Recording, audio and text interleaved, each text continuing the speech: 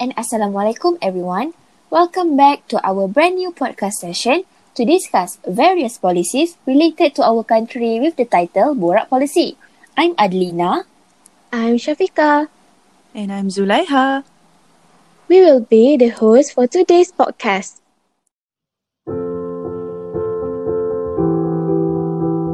It's time to get it right.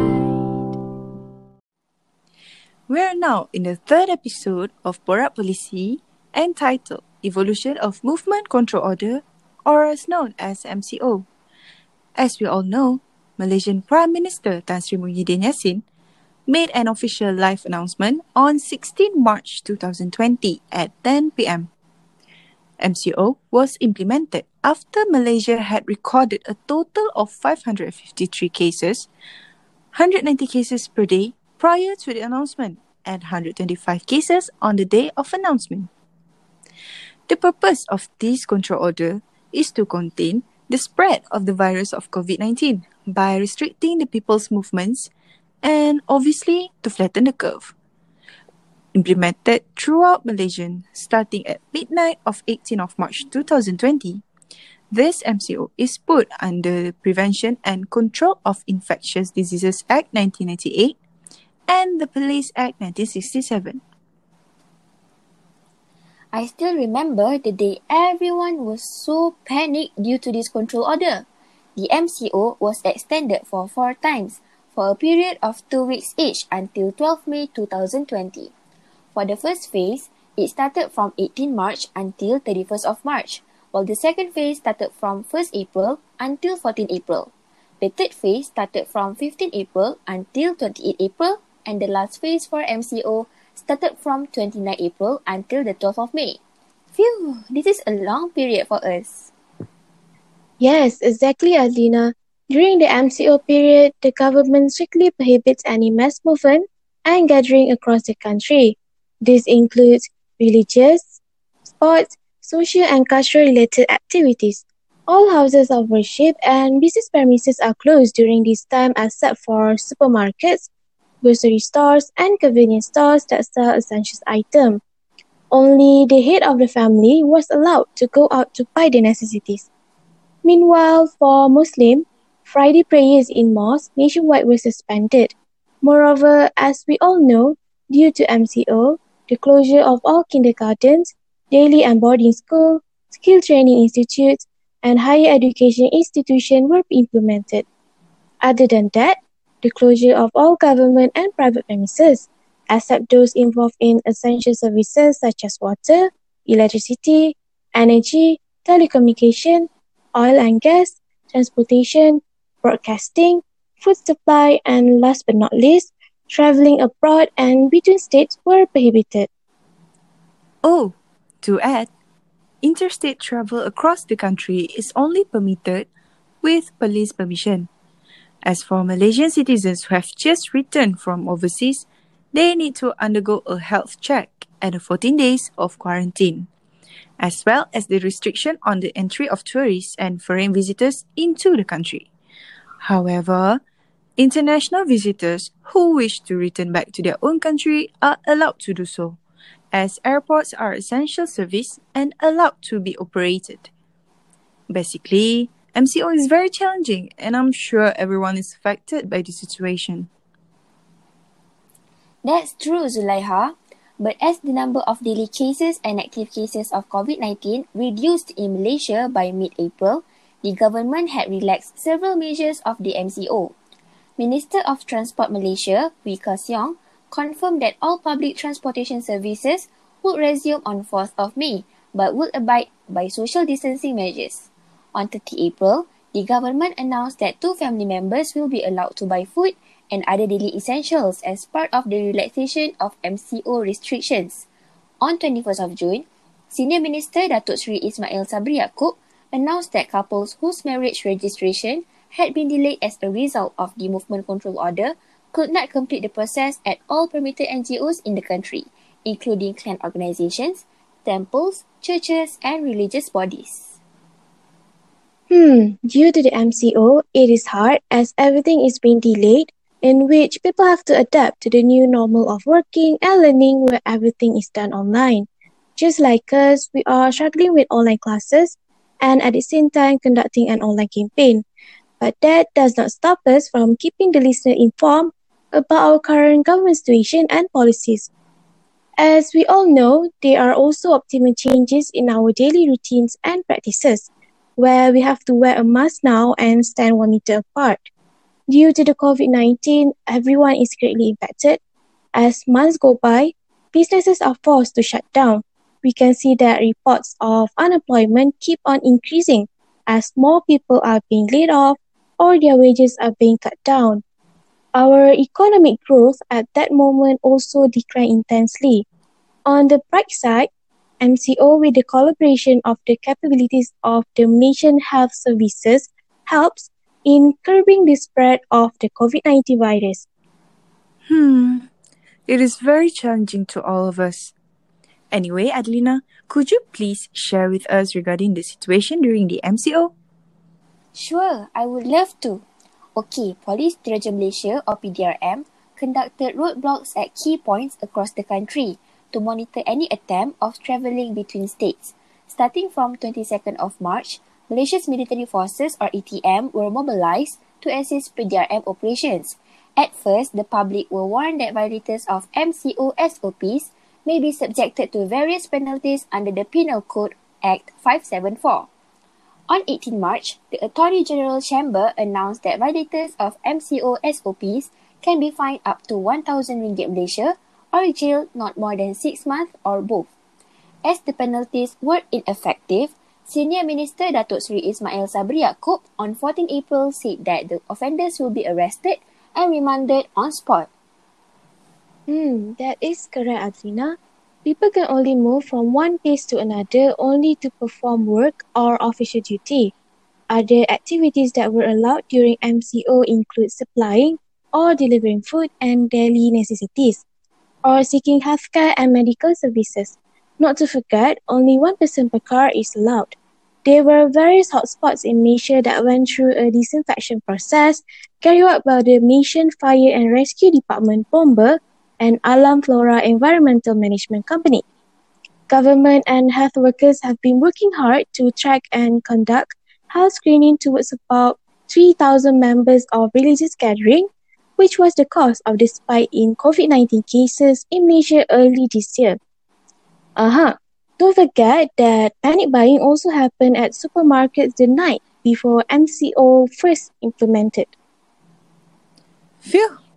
What a journey. On to the next phase. Malaysia has been under 4 types of lockdowns since the COVID-19 outbreak began in March, and most states are still going through one of them.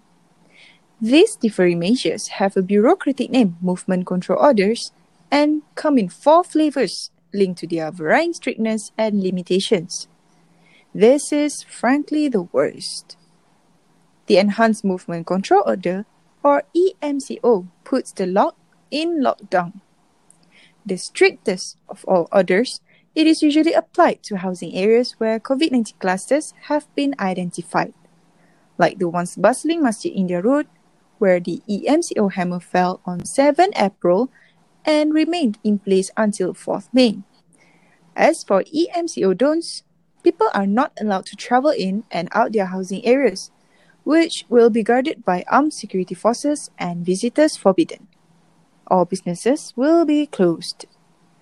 EMCO do's, well, actually there's not much you can do in the EMCO besides stay home and wait it out. But medical workers can leave the premises for work. From 27 March, specific locations were subjected to a stricter order dubbed the Enhanced Movement Control Order, EMCO or Enhanced MCO, for 14 days if a large cluster was detected within the area for the government to conduct a thorough COVID-19 test towards all residents and to curb the spread of the virus out of the areas. The orders included all residents and visitors within the area are forbidden from exiting their homes during the order.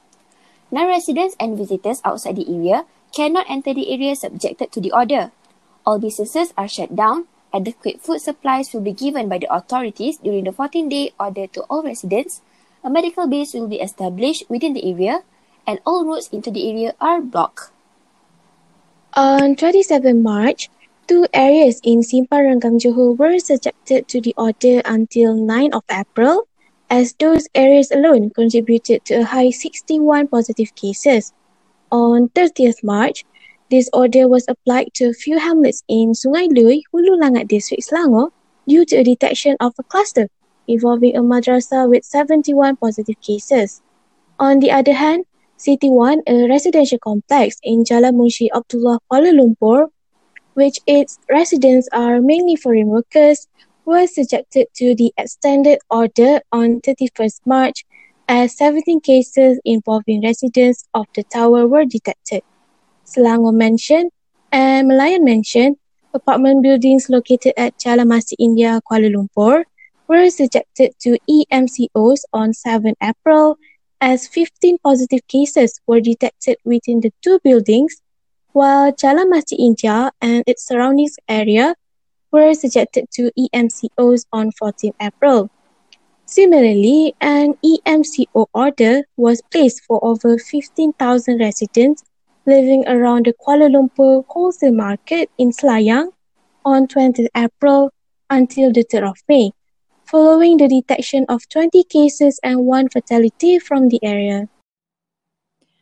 On the 6th of April, Malaysia's Defence Minister Datuk Seri Ismail Sabri Yaakob suggested that the government is planning for a new standard operating procedure regarding the EMCO, and the government tried to not impose an excessively wide radius towards areas subjected to the EMCO.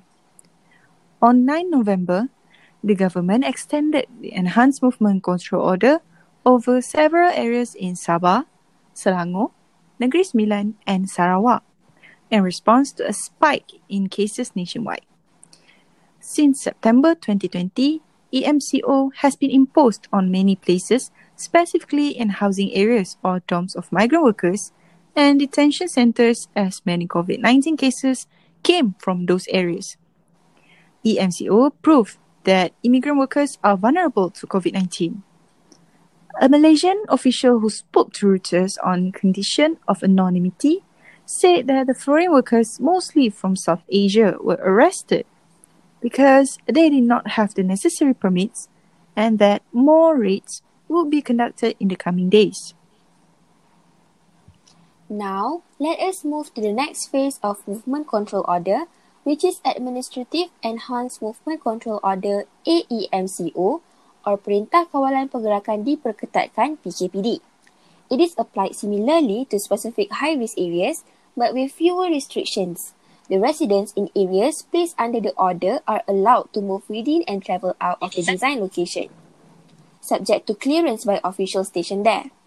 Essentially, AEMCO is another subtype of EMCO.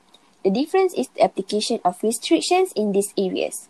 Also, it is compulsory for all residents in the location under AEMCO to undergo screening and testing. However, the food and essential services in this area can operate as usual. Alright, we move on to the last control order, which is Targeted Enhanced Movement Control Order, or known as TEMCO. The purpose of this control order is to avert a potential economic crisis, which the government say it will instead deploy a targeted approach by locking down specific high-risk or red zone areas and focus on the enforcement there. Yes, Shafiqah. Malaysians might not be familiar with TEMCO because TEMCO applies to a much smaller space instead of entire districts or localities, such as a residential complex or an office building, with tighter restrictions and also with different SOP.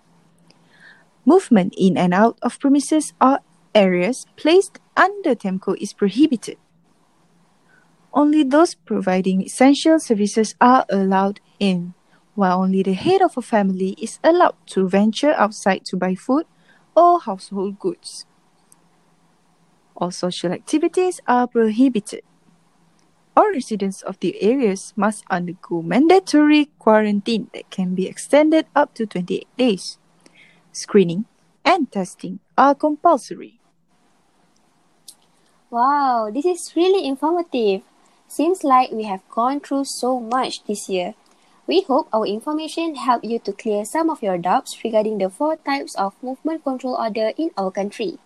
We would like to grab this opportunity to thank the healthcare workers who have played a vital role in healthcare service delivery in Malaysia. We cannot thank you enough for your noble contributions and sacrifices. It is our ardent hope that we will continue to work together in providing the best healthcare services to the people of Malaysia. We wish to thank members of the public who have volunteered to assist our healthcare workers and other frontline workers. Together, we will win this battle against COVID-19. #kita jaga kita. Before we end today's podcast, please stay safe by taking some simple precautions such as practicing physical distancing, wearing a mask, especially when distancing cannot be maintained. Please avoid crowds and close contact. Regularly wash your hands and cough into a pen, elbow, or tissue. Stay safe and break the chain. Oh wait, and don't forget to follow us on Instagram at AdmissionCMP. See you next week.